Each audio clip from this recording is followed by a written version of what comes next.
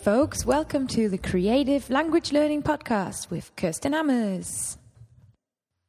Hello, everybody. Welcome to the Creative Language Learning Podcast, which still has a really long name. But I think we're all getting used to it.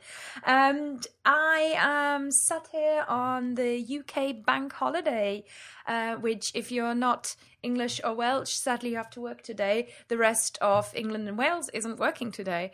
So everybody's having a nice little time, and hopefully I'll be able to publish this podcast for you quite soon so that you can enjoy the vacation-y feeling. And we're going on vacation next week, actually, to Wales, that famous second country in the United Kingdom, sorry Scotland, where that is actually secretly bilingual, and this is very much underestimated. But in Wales they speak Welsh, and I can't really say anything much in Welsh except pop di ping, which means microwave, which is what I learned for my big video of speaking 25 European languages that I made in 2012.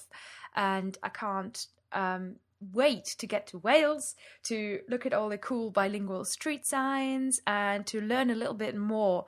So that's my ambition when I get to Wales, to learn a little bit more language. Before we're moving on to the news article and the interview that I've got for you today, so this is a strong podcast, just want to share a little bit of feedback that the Creative Language Learning Podcast has had recently. I'm really excited about this because it's some of the first feedback, and these are reactions to our most recent podcast, which was episode number 5 with Andre Klein. And Colin Silcox is a Twitter follower, and he says it was one of the best so far. Andre is really supportive on Twitter anyway, so it's nice to put a voice to the name. And he says, I think it's also about the level that I'm at, getting the hang of some grammar, but trying to get a better feel of how things flow as well. So if you remember last time, we talked all about getting a feel for the language and learning a language through storytelling as opposed to lessons. That was some Twitter feedback. If you want to get involved in the conversation, say hello to me on Twitter. I'm on there all the time, and I am at Fluent Language. Easy. And also, the Creative Language Learning Podcast is now available on Stitcher, which is an online radio, really good podcast directory. So you can find us on there, and we've been given 5 out of 5 stars. Woo! By Tom B. He says it's a must subscribe for language learners. This is a very unique podcast about language learning, creativity and independence. No get fluent quick schemes, which is exactly, I'm so glad he said that because we don't do that here, or no other empty promises. It's simply some solid advice that any language learners can incorporate into their own journey. Thank you so much, Tom B. And I really appreciate that you're talking about the language learning journey, because I think that is exactly how I think about it, and it's really important. And that is a 5 out of 5 stars podcast review on Stitcher. I'm so glad, and you guys should really get involved. Do support the podcast if you're listening. It's really, really important to review, not because you're going to stroke my ego, although you will, oh yes, but more importantly, because you're going to help other people discover the podcast, and that's the only way we're going to keep going.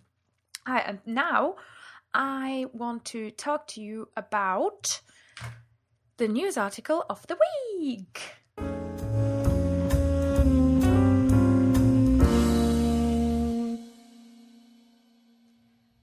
Today's news article comes from the UK Guardian, and it's called What Makes a Language Attractive? Its Sound, National Identity or Familiarity? And the premise of this article, the topic of this article, is really, really interesting to me personally, and I'm pretty sure you're going to be familiar with this as well. And it's about how people perceive languages, no matter if you're learning them or not. It's about how people say je t'aime, ti amo, te quiero mucho. These are beautiful sounds in the language, sort of foreign sounds that we associate with passion, with beauty, with melody. Are actually not so much about the sounds that the language makes. Every language has got its own sounds. Every language can sound beautiful. But languages spoken by certain communities that you have certain ideas about, for example, a lot of people might think that the French is associated with sort of rich, beautiful, strong food, and we have the expression joie de vivre, the love of life, so that excitement about life. So all of these positive ideas are associated with France and the French way of life, and that we transfer those ideas to the language, and that's how you start thinking about French. So a big community that is very positively seen is usually associated with a language that we think sounds nicer, but the language doesn't actually sound nicer. They had an interview in this with a linguist from University of Essex who says there is nothing in the sound of the language that makes it less or more attractive. Some sounds are more common across the world, but that doesn't link to the specific perceptions we have about French and Italian. The idea that a language is more melodic, romantic, poetic, and musical, that's derived from those communities and regions. And equally, I have many, many times been told that German sounds really harsh. And when you look back at the German history, Germany, a country where there is a lot of rule following, and we are associated generally, the Germans across the world, with efficiency, punctuality, hardworking, factories, production, manufacturing. Not really the same as, a nice glass of wine in the sunshine, like you would think about French. And that kind of transfers as well to what people think about the German language. I think this is really, really interesting. It's definitely an article worth reading. It's got this beautiful quote as well from Charles IV, the Roman emperor, who says, "I speak Spanish to God, Italian to women, French to men, and German to my horse." So the question here is really, which language would you like to speak to whom? I mean, what I speak is English most of the time, and I don't really think about who I speak it to, speak to anybody. There is also a book that's mentioned in this, which I am absolutely going to order and read through. It's called Through the Language Glass, Why the World Looks Different in Other Languages. It's available on Amazon, so I'm going to put you a link in the show notes as well. Personal story about this is really that I remember when I was teaching German groups here in Lancaster, I would have a nice group of sort of mostly English native speakers, curious about learning German. And the first exercises we did were related to pronunciation and the different letters and the different sounds, the st and the ng, and those different sounds, e, ö, ü, that you get in German, that English isn't really familiar with as much. And what I did is I pulled this comedy video from YouTube, which you may have seen, and it has all these different nationalities saying words like, for butterfly, you say, the English person comes in and says, butterfly. And the French person comes in and says, papillon. And they're all really lovely. And then you get this comedy Bavarian, super harsh German guy going, Schmetterling, which is the German word for butterfly. And I demonstrated and we practiced saying these words in the most melodic, gentle, beautiful way. So you don't have to say Schmetterling, you can say Schmetterling. And it really changes the perception, it changes the idea of the language. So I really agree with this article saying labeling certain languages as ugly or beautiful is a dangerous game. Many linguists are not keen to get involved in this at all, and I really agree. So the myth that a certain language sounds more beautiful than another is just that. It's just a myth. So that was the newspaper article of the week from The Guardian. Thank you very much.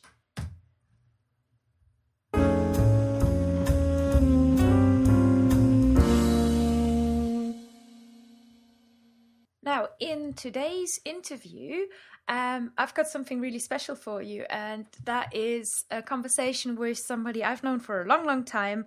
I dare say a good friend and a long-standing student. It's Randy Glover. He's a lawyer from Texas, USA, and Randy and I are going to talk about two things, which are how he got to language learning and Randy's attitude, which I think really stands out for its positivity. And there's a lot that you can learn from this guy who basically just says, well, if I'm going to learn a language, I'm going to learn a language, and this is what I'm going to do. And this is, I'm not worrying about how to do it or whether I get stuck, and how he gets over those moments of frustration and those moments of, feeling like it's never going to go anywhere, because we all experience those. That's really normal.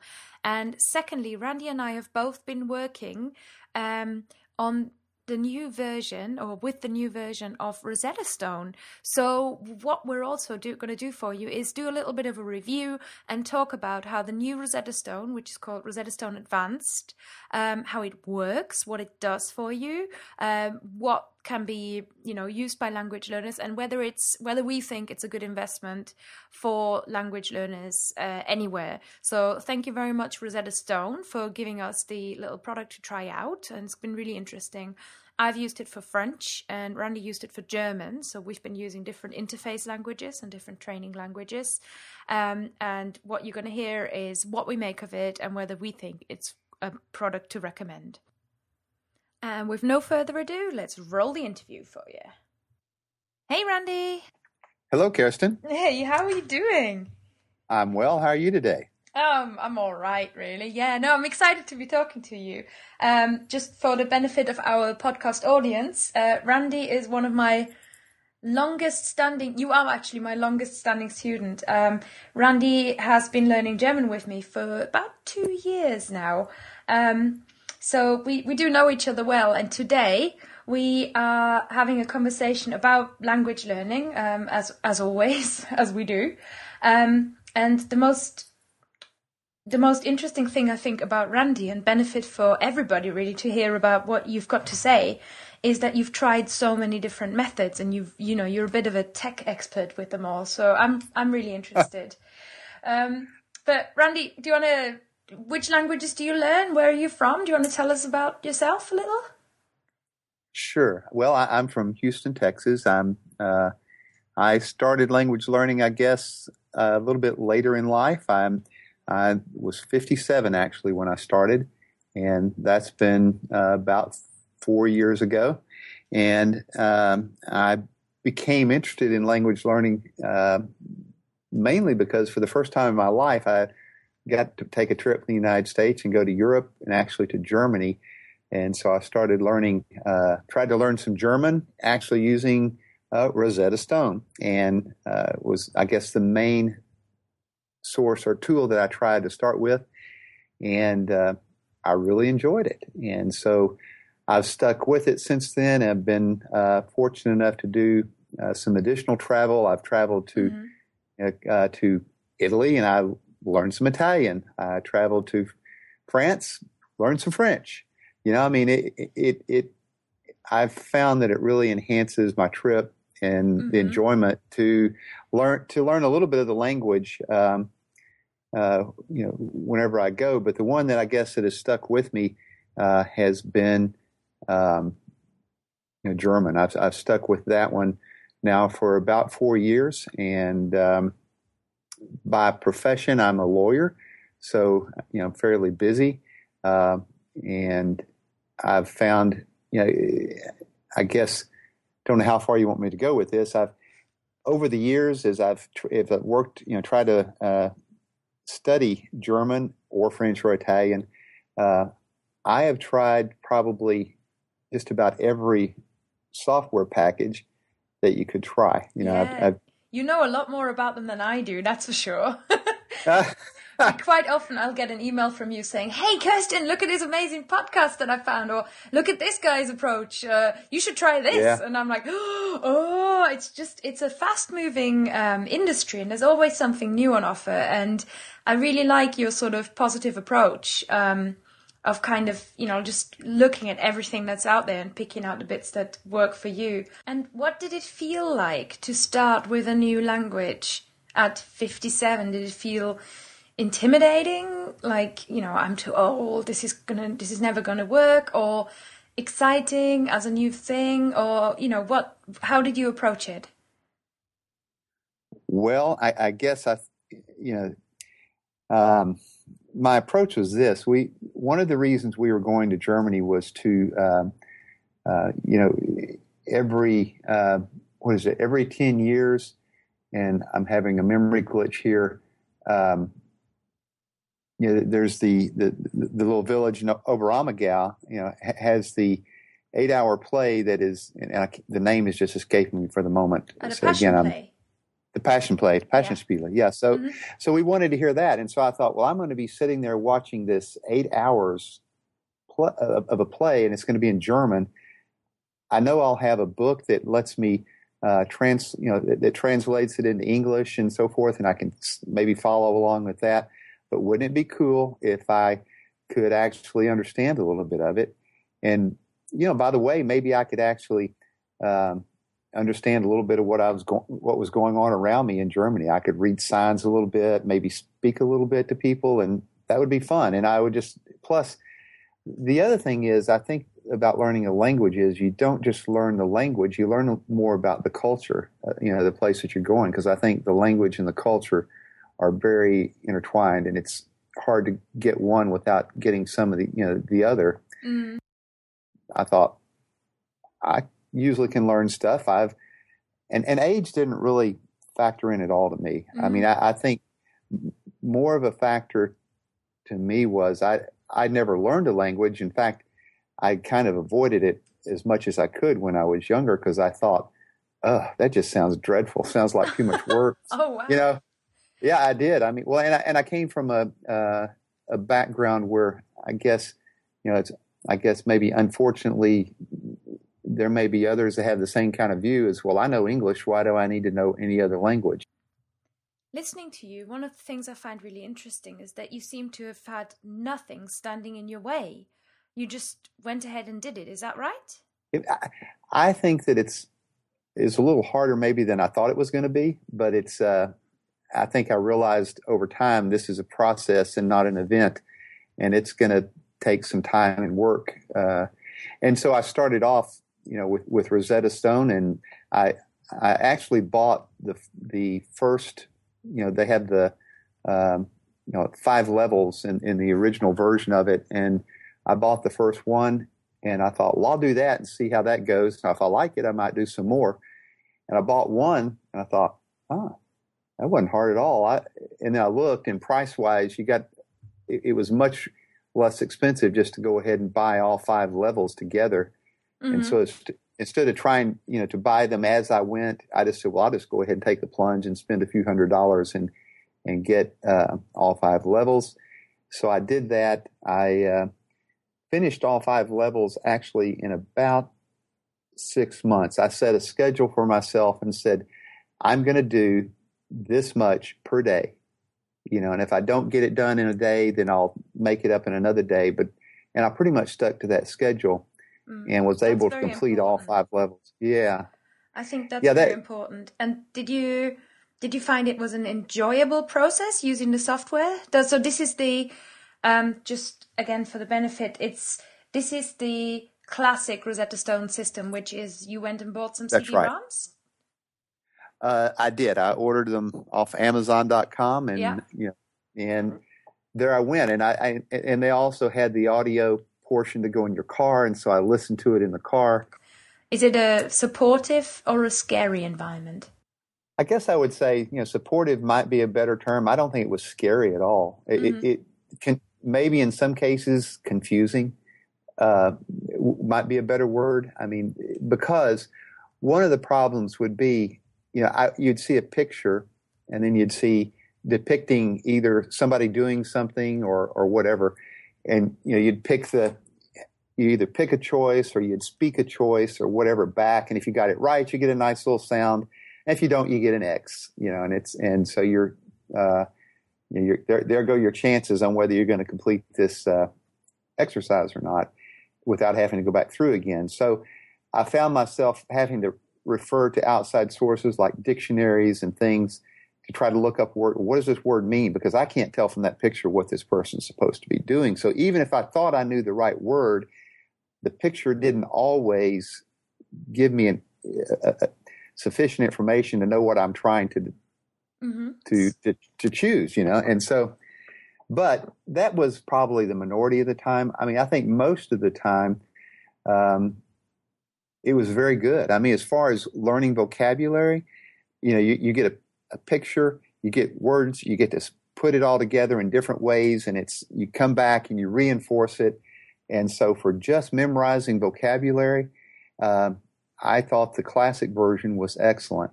Mm-hmm. I thought the other thing that it did, this was kind of borne out by what you told me about my my pronunciation as far as German goes, is that it was very good at helping me learn how to pronounce German words.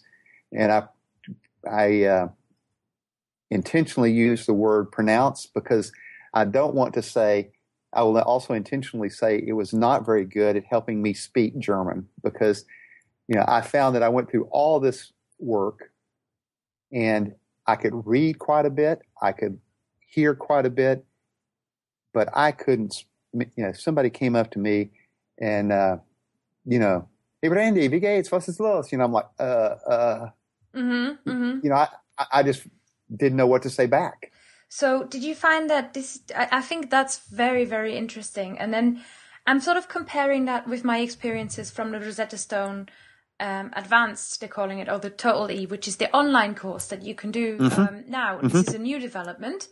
And we've both tried it. It's really interesting. And for me, when I came at it from the French perspective, I was quite impressed because it did ask me questions and ask me to reply in a full sentence. Right. And yes. That is something that's really quite cool. Obviously it's still a computer, so it's going to not pick out every single error that you make, but the direction is right, and you are having some level of conversation, which I think is so important when you're learning a language. Oh, yes. I was, the new Rosetta Stone, I've spent about 35 hours on. So I've actually done a fair amount of work with this one already. I don't think that I have all the ins and outs of it down yet, but it's quite different because when you start out with this one, in the first thing you have to do is say, well, what level speaker am I, or what level is my German at? Yes. Yeah. And so it has a test for you as an option. You were very frustrated by the test, weren't you? Yeah. You can. There's two options. You can either just say, okay, I'm A1. I am an absolute beginner. Yeah. Or it has a test, and you listen to things and you speak back and you make choices. And I think it was 62 questions. So I went on through the test. I finished it, and I think it gave me like a B1 or something, proficient. So that's where it selected me to start in Rosetta Stone, which I think it's been fairly close. Some of the stuff that it's having me do is probably easier than it needs to be. I mean, I think I could probably go to the next level without much trouble, but it was fairly close. You're a guy who likes a challenge. Yeah. That's got to that's the way you learn. Yeah, no, that is true. That is true. My teacher voice is going, it's very good if you repeat stuff, Yeah, definitely. Well, it is. And I mean, for French, I found this also. Having never looked at Rosetta Stone before, I've looked at things like Duolingo. Duolingo has this very friendly interface, which is very, right. I think they've done a lot of work on user interface testing, and Duolingo is gamified, whereas Rosetta Stone is not gamified. It's not a game. Right. Like, this is for serious language learners. And I found that very interesting, that when I first tried it, I found the 60, because for the French, it's equally 60 odd questions that you work through. They check your grammar, they check your vocabulary. And I thought, whoa, this is, for someone like me who has a high level B2, C1 level of French, it's manageable. There isn't really that much missing. But I thought, God, if you've only been doing French for like 2 months, you must be intimidated like crazy. So this is this is for people who are serious about language learning. I thought that was very interesting. I've not come across it before. Yeah, I agree. And it's got other tests. I haven't done the other tests yet because before I try my next test to see how I'm doing, I want to be sure I'm really focused and ready to do it. I don't want to mess that one up. But so it's got tests, and And so then you establish your level, and then you start off through exercises, and you can choose. I mean, you've got you can work on reading and writing, speaking and listening, vocabulary, or grammar, or all skills. Mm-hmm. And depending on which of those skills you choose to work on, you'll get different exercises to do. And I'm like you. I liked the conversation part where it actually, you would listen to. See a little video clip and listen to somebody say something to you or something, and you respond. And depending on how you respond, it gives you a different choice back, and you kind of work through a conversation that way. The voice recognition in the new Rosetta Stone seems very, very good. It is. You have a good system down there. What I notice as well is when you first log in and it's assessed you, this system is huge. It's enormous. There is so much to learn there. It's really, like you say, you've spent 35 hours on it, and it still, feels like you've barely scratched the surface.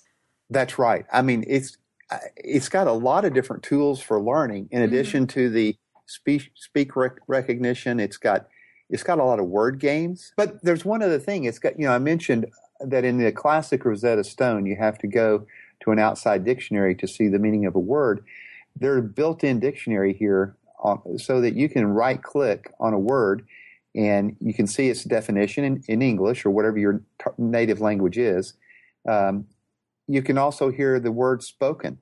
You can do drills on where if you're having trouble with a word, it has tools where you can click on that word and then go to a thing, and classic Rosetta Stone has this as well, but it's a little less. It's not quite as advanced. I think for a serious language student, that it offers a really vast array of tools that this a serious language learner could use, and I think there can be some fun if you like doing those computer games and doing the things where you're trying to match, you're trying to find synonyms or antonyms or you're trying to. It'll show you the unconjugated form of a verb in parentheses in a sentence, and then it says, okay, convert this to whatever, or change this active to the passive voice, or whatever. And I think this is something that, because, I mean, my attitude to immersion learning as a whole, not just in, a specific software like Rosetta Stone, but my general attitude to immersion learning is that I think it really has its place, and it really, really helps so many learners because it gives you that feel for the language. It's the best way to accumulate, I think, new vocabulary. I think it's much better. You don't look up a list. You learn, and then you realize what you don't know, and then it sticks more. I think immersion is perfect for vocabulary learning. It's great for pronunciation, listening. It's massively important. But I could not imagine a language learner doing entirely without grammar and understanding, structure of a language. That doesn't mean that you couldn't move to a country and then, like the legend goes, learn a language by immersion, as in osmosis. Right. But because I think you just have it around you that much, you eventually develop an eye for patterns. And what grammar is basically describes the patterns that you need to start seeing. So right. I was really impressed with Rosetta Stone, and I'm impressed with any system that does this. Duolingo, for example, doesn't. Is that it actually has grammar rules in it. Right. Let's come out of this crazy insistence on immersion and instead explain to somebody in what needs to happen here, which is sometimes in English. So what? You have to explain, what they're supposed to be doing, and then go back in and do it right. And learn the code. Yeah, that really, really, to me, that really, really helps. Yep. I like knowing what the rule is before I go in and just, have a go. Exactly. And I think, and I will say this, I don't think that this new Rosetta Stone is as good for learning vocabulary. Interesting. It doesn't have, because one of the things that'll pop up, you'll see in a module, for instance, you'll just see a list. If you have any kind of makes you cringe if you think about vocabulary lists and studying them and trying to learn them. Yeah, you get that. Now you do get, it's not entirely just the list, but I think the thing that's missing in this the classic has that I don't think there's a way to integrate it, by the way. I don't think that really fits in the new Rosetta Stone, but that classic Rosetta Stone where I've got a picture, if I have a picture of a dog and Hund underneath it, well, I've got a picture in my brain that I can remember that went with that word. Yeah. You don't have that in this new Rosetta Stone. So I think there could be a place for both of these. I mean, I think if you're really serious about language learning, I think you're going to have to be more serious to do the new Rosetta Stone. I think it's definitely that would be one of my main verdicts about this program is it's serious stuff, and that means this is useful stuff too. But it is. It's really useful stuff, and doing Rosetta Stone is different. Or would you say? I mean, I would say it's very different to doing something like Duolingo. Oh yeah, and now I've tried, as you said. I mean, I've tried Fluens. I've tried German Pod 101. I've tried Rocket German. I've tried Michelle Thomas. I've tried Pimsleur. I've tried Duolingo a little bit. Some of the newer apps and things. Some of the I've tried those. Some, not as much. Tried Memrise. I've read books. I mean, I've done a lot of different ways, and I would say out of all that, I think if I were going to start today learning another language, one of the tools I would want is Rosetta Stone. Mm-hmm. And I would say it's important to recognize that any of these are just tools, and none of them. I think the claim that that Rosetta Stone or Fluens or any software program, any self-study program, is going to make you fluent. Maybe some people can do that. I certainly could not, because I found after a couple of years of doing it on my own that I needed something else. I needed a chance to actually speak it and have somebody explain things to me, which is where you came in. I mean, I found you on an internet search because I said, I've just got to find something else. This isn't doing it. Mm-hmm. And I think that's still the case. I think it's you're probably fooling yourself a little bit if you think self-study alone is going to get you there. I think it's a great tool. I mean, self-study is critical. But definitely. I mean, I always say you can't really teach somebody a language. They have to learn it themselves. That's so important. And you've got to learn. I can't actually teach you German. I can explain to you how German works, and I can talk to you in German, and I can make you do it as well as I try anyway. Right. But ultimately, it's you who's doing it, and it's by doing that you remember it. But this comes to a really interesting point, which is self-study being. Did you feel like it can only take you that far? Or the thing that I feel about language learning in particular is that self-study is by definition something that you do on your own. And languages are by definition something that you need some other people for in order for it to really, work and come alive and, there is a lot that you can do without speaking to people, but a lot of the joy comes from, talking to people and hearing people talk. So that's right. It's really a case of, how different is it having a person to study with compared to having a system or, an electronic system? Well, I think the electronic system is really, or a textbook or any kind of self-study book, whether it's software or whatever, any self-study system is going to help you get some of the core knowledge you need. But I think without a chance to practice it and, speak to others about it, and particularly to have someone who's your coach or tutor who can say, explain some things to you, because you can read and read about it, but it's kind of like, you know, you can't imagine, you know, a football player. You could watch all the movies about it you wanted. You could read about it all you wanted. You could know everything there is to know about football.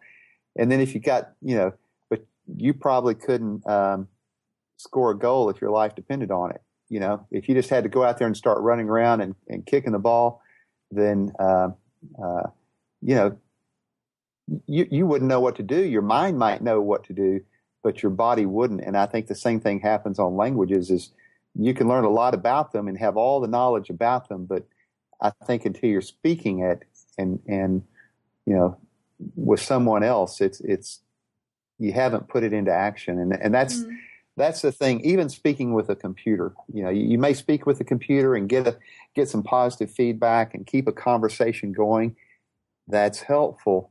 But I don't think that's going to ever replace actually putting it into practice. Mm-hmm. You know, with somebody in a live situation, it's just different. I mean, it's better and even as well, isn't it? Because you can laugh with them, and you can if you say something funny, they're actually going to react. You know, and they're going to be. Yeah. You know, it's life. It's not computer. No. You can't get that. But I honestly feel that, I mean, having looked at Rosetta Stone, what I would say, and I mean, I don't know whether you'd feel the same, is normally what I say to people who are self-studying. Quite often I will say to them, look, I think you should get yourself a teacher, because I think you need, just for a bit, I think you need somebody to explain stuff to you, because you need to come out of this, why does it do this feeling? Unless you really put in a lot of work to look it up yourself. But there is a certain point where you're just reinventing the wheel. So just get somebody to help you out.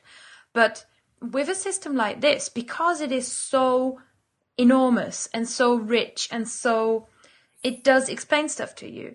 I did feel like, you know, if that person just did a language exchange or just some live talking around it, you might actually get away with not needing a tutor, as long as you have practice outside of Rosetta Stone. Yeah, I mean, you might not need a tutor. You might be able to go out and, as you say, if it's an exchange, or, you know, I know there are some, I haven't been brave enough to try this, but, you know, there are things out there where you can sign up and talk to people have Skype conversations, and they want to learn your language and you want to learn theirs, and so you can just practice talking to each other. Yeah. Well, I mean, you live in Houston, so I mean, yes. I know I'm always on your case about this, but I'm like, there are Germans in Houston. Go find the Germans. I know. You know, anywhere that you live, if there's more than, say, 1,000 people living there, probably one or two of them will know German. So, you know, go out and find some people. But it doesn't necessarily fit into your life that easily, which is why you're with me, who's an online tutor. That's right. I can do this I'm sitting in my office. It's my lunch break. You know, I can take this time and which is when we usually have a lesson, and this time fits. And, you know, at night when I go home, I don't have to leave my family and go to a class or go to a meeting somewhere without my family. I can, if I want to study on my own, I can do that at home. You know, just since we're just speaking about Rosetta Stone, I guess this one, I'm really excited about the depth of this program, and I'm interested to see where it will take me as I work through the coming levels and as it gets more difficult, and see if it really does help. But, you know, yeah, I'll be able to see if I have to explain grammar more or less. Yeah, yeah, but I think the answer is, I'm going to get gradually just a little better at it as I continue to work. And, you know, my first trip over, you know, I asked, one of the things that really bothered me about trying to understand German is why these verbs would always break apart or constant. They seem to be pieces of them. Like, why is this piece of the verb at the end? There's other parts here and the other. I don't understand this. Why do you do that? And there was no explanation in the Rosetta Stone program. You're just supposed to somehow figure out that, you know, if it's a separable verb and it's conjugated, then it breaks apart. Okay, wow. it would have been nice if you just told me that from the start. Mm. And in fact, on my That's trip, where I feel immersion breaks down.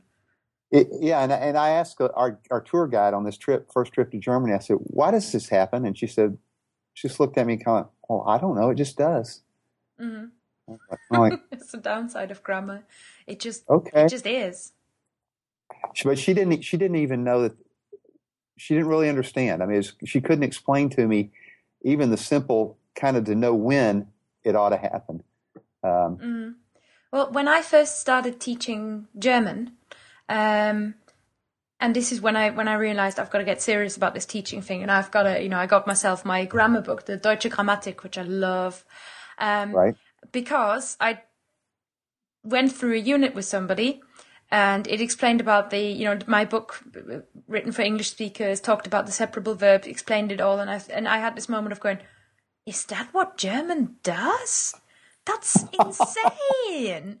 Why do we? Right. And literally just went, do we do that? And I realized, yeah, no, we do that in German, and that is the thing. Grammar just is sometimes, but I feel that I'm, as a teacher, and generally I speak about any learning environment that doesn't have the capability of saying to you, this is a rule, here's how the rule works, and this is just, it's just the thing that they do.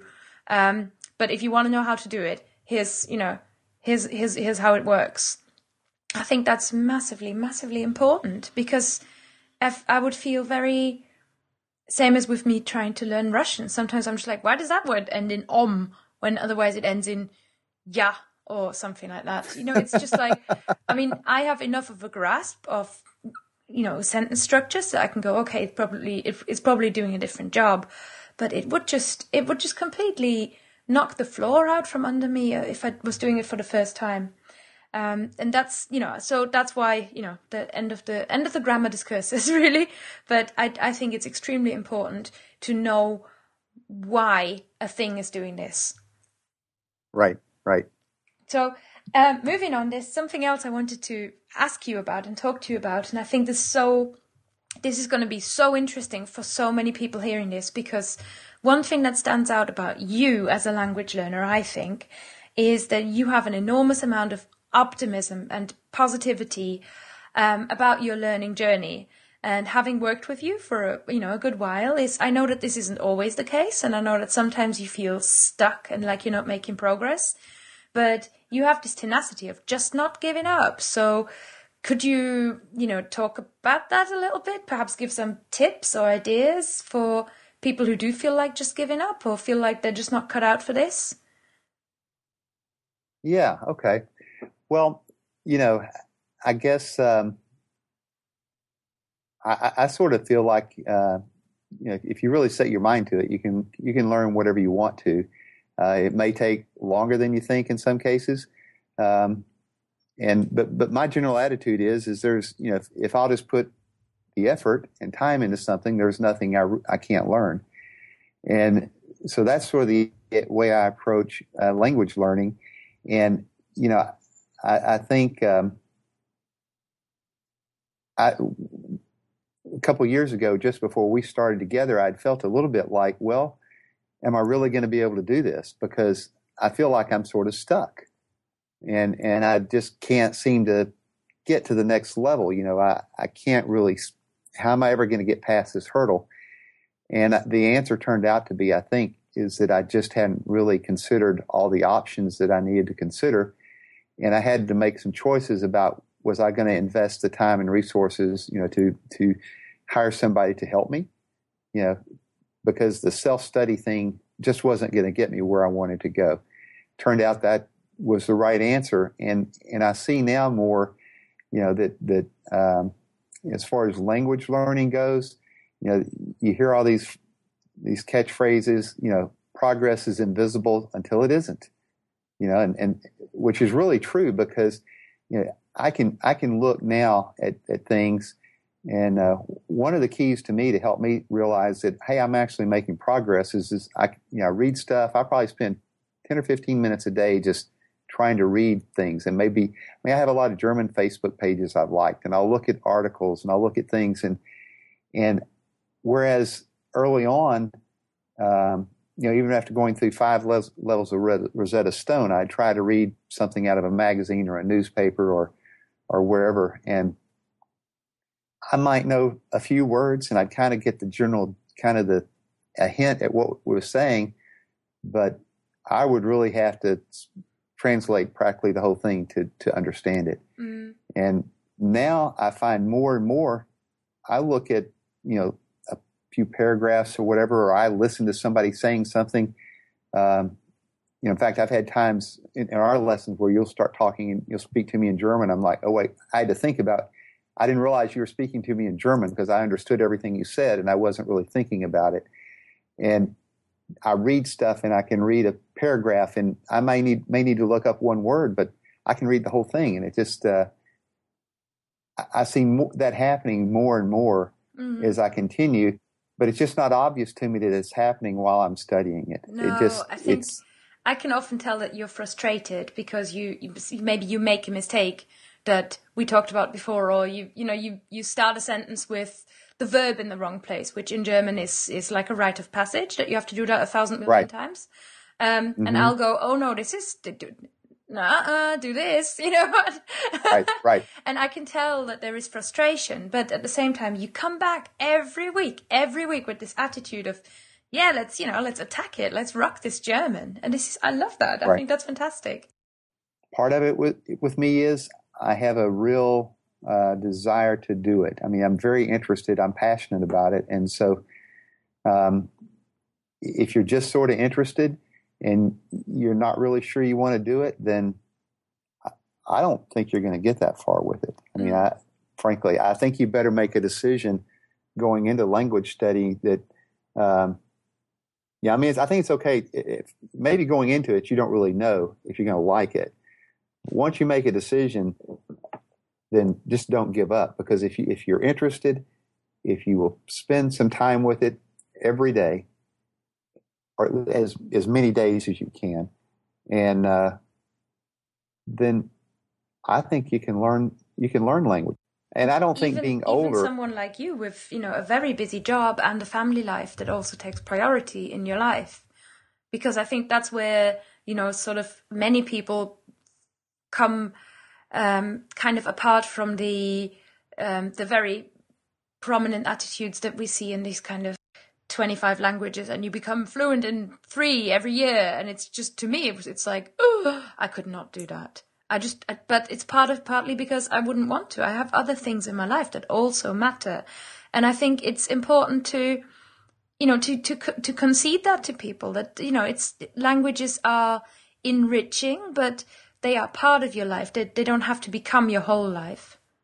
Oh no, not at all. I mean, it's a great hobby. It's a way to I enjoy it not just for travel, but I enjoy it just also really because I think I've grown as a person through learning something, learning another language. I mean, it's pretty amazing, really. But I think anybody could do it if they would just get past the fear that they're not going to be able to. Yeah. I want to hear more about this, the ways that you've grown as a person, the ways that your life has become richer. Well, I think I feel more connected to the world, frankly. I mean, to the kind of the world culture. I mean, it makes you I feel a connection with another culture that I didn't have before. That may sound a little strange. I mean, the culture probably doesn't feel connected to me, but it's just there are people in Houston who speak German, and I do occasionally get a chance to try that out, and I think just seeing how people react to you when you can try to speak their language, it's and just the fact that I know I can do something. I mean, it's it's kind of like this superpower you get. Wow, I can speak in another language. Well, that's something not everybody can do. Mm-hmm. Yeah. I don't know that I'm not saying it's a huge, big game changer for you in your life, but it's a cool thing. I mean, it's like learning the piano, learning to play guitar, learning to do something else. I mean, it's just another skill that you have that it makes you exercise your mind. I mean, there are studies that, and there are studies that show that learning a second language can help prevent onset of dementia or Alzheimer's. And I'm not sure that's how much that's going to help, but people who learn other languages, it's opening other pathways in your brain. I mean, it's absolutely. I think you are it can help with stroke recovery too. Yeah. Similarly. I mean, studies always just can suggest a connection. It can't really tell you exactly this is what happens, but statistically speaking, yes, it has medical benefits. You can say it like that, and that's awesome, isn't it? It is. But to me, it's just fun. I mean, it's, if I'm kind of which is strange for me to say that, considering the way I used to view language learning, to find out that, I actually can do this. Why was I afraid of this? It's, and why did I think I wouldn't enjoy? Well, but I just didn't know. I'd never been exposed to it. I don't think there's any reason not to learn based on your age, whatever that age is. Absolutely. I don't think it's ever too late to start. I think that, notwithstanding the studies that say, well, kids, it's just easier for kids to learn language. They can learn it easier than adults. Well, it's because there may be a lot of things behind that, but there are a lot of advantages adults have. I mean, you could hardly explain the German cases to a baby or to an infant and have them understand it. Yes, and I've witnessed my now 4-year-old nephew learning German, and he gets cases wrong. You've got to correct him. It's not intuitive in a child. They just get corrected that much more. Yeah, and I mean, they're not as busy as an adult. That's right. So, I don't know. I guess under the theory that I'm not dead yet, I'd like to keep learning. I want to keep improving myself. Best line ever. Under the theory. Yeah. But no, you are right. That's amazing. That's so good. Right. Randy's top 3 tips for language learning. Go. Oh, wow. That's on the spot. Well, top 3 tips for language learning. Be consistent. Do a little bit every day. Don't try to do it in large blocks. 3 hours on Saturday is not the way to do it. I'd spread that out over the week. Find something that works for you and stick with it. Yes. Explore a little bit. I mean, in terms of what's the self-study? Is it? Do I need to hire a coach? Do I need to hire a tutor? Do I need to go to a class? Am I visually oriented? Do I need to see pictures? Am I audio? Do I need to hear things in the car? But I think finding a way that works for you and then sticking with it is good. And I guess don't be afraid. You can do it. Hey, that's definitely. So just to recap, we have be consistent and be measured in your approach. Don't do it all at once and then, leave it alone after 3 weeks, months, years, whatever it may be. Right. But think of it as a lifelong commitment is what I would like to see it as, I think. Yeah, no, that's good. That's a good way to look at it. Yeah. Secondly, find the right method for you. And number 3, don't be afraid. Yep. Don't be afraid to talk to people. Don't be afraid to, make mistakes. Make mistakes. Perfect. Perfect. That's absolutely right. Absolutely. One other bonus tip, for me, if you're somebody that drives in a car a lot, I've found listening to things in the car is a great place to learn. I've worn out my Michelle Thomas recordings. I've gone through all the Pimsleur recordings in the car. What a great place! I mean, sure, you can listen to music other times, but when I'm alone, I'm generally listening to something. That's done a lot for me, no doubt. Definitely. So anyway. Definitely. After you've finished listening to the Creative Language Learning podcast, go listen to something else, and then until I release the next one, and listen to us again. Oh, I've listened to the Creative Learning podcast in my car. Whee! Yeah. Hey, I've been stuck in traffic in Houston. That's amazing. There you go. Yeah, and that's what the internet's doing for us. Right. Well, I think we've come to the end. Is there anything left that you want to, say about language learning, or last comments about Rosetta Stone, or do you want to pimp your legal practice in case people need a good lawyer? Well, I think we'll just, we'll stick with Rosetta Stone for just a second. One other thing I noticed, in addition to the exercises, it has things on the culture, videos you can watch. It's got tests so you can see how you're doing. You can see your statistics. I think I'm pretty excited about the new Rosetta Stone, and I think if in conclusion since that's really what we were starting to talk about, I think that if you're a serious language learner, be watching for Rosetta Stone and consider giving it a try. I don't know what their subscription options are going to be. It's definitely worth the time to check out, I believe. Mm-hmm. Excellent. Right. Well, thank you very much, Randy, and I shall Absolutely. See you. All right. Thanks. See you soon. All right, guys, I hope you enjoyed listening to that interview with Randy, who told us a lot about Rosetta Stone, the old Rosetta Stone versus the new Rosetta Stone. I thought it was quite interesting. And I think, like we said, you don't have to use this if you're learning a language, but if you're new to it, or if you want to pick up a new language, this could be one way of getting really deep into it. It is serious stuff. The thing that I found most surprising about Rosetta is how different it is to something like Duolingo or Memrise. There's no cutesiness. This is serious stuff. This is for real. Which I don't know.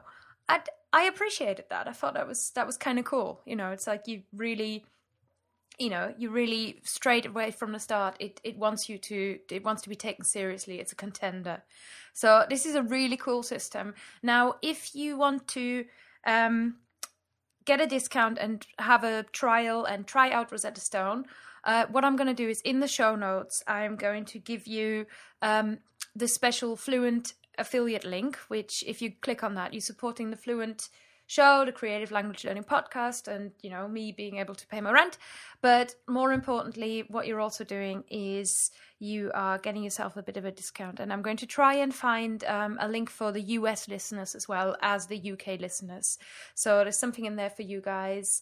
If you've got any extra questions, Katarina from Rosetta Stone is my European contact, and I'll be able to forward anything to her. If you want me to bring her onto the podcast and talk a little bit more about what language learning has been like for her, that might be really fun. So just let me know if you want to hear more from Rosetta Stone in particular, why and how they do what they do and where the company kind of started out and what's it like to work there. Just give me a shout and I'm going to bring her on the podcast and question it all out of her for you.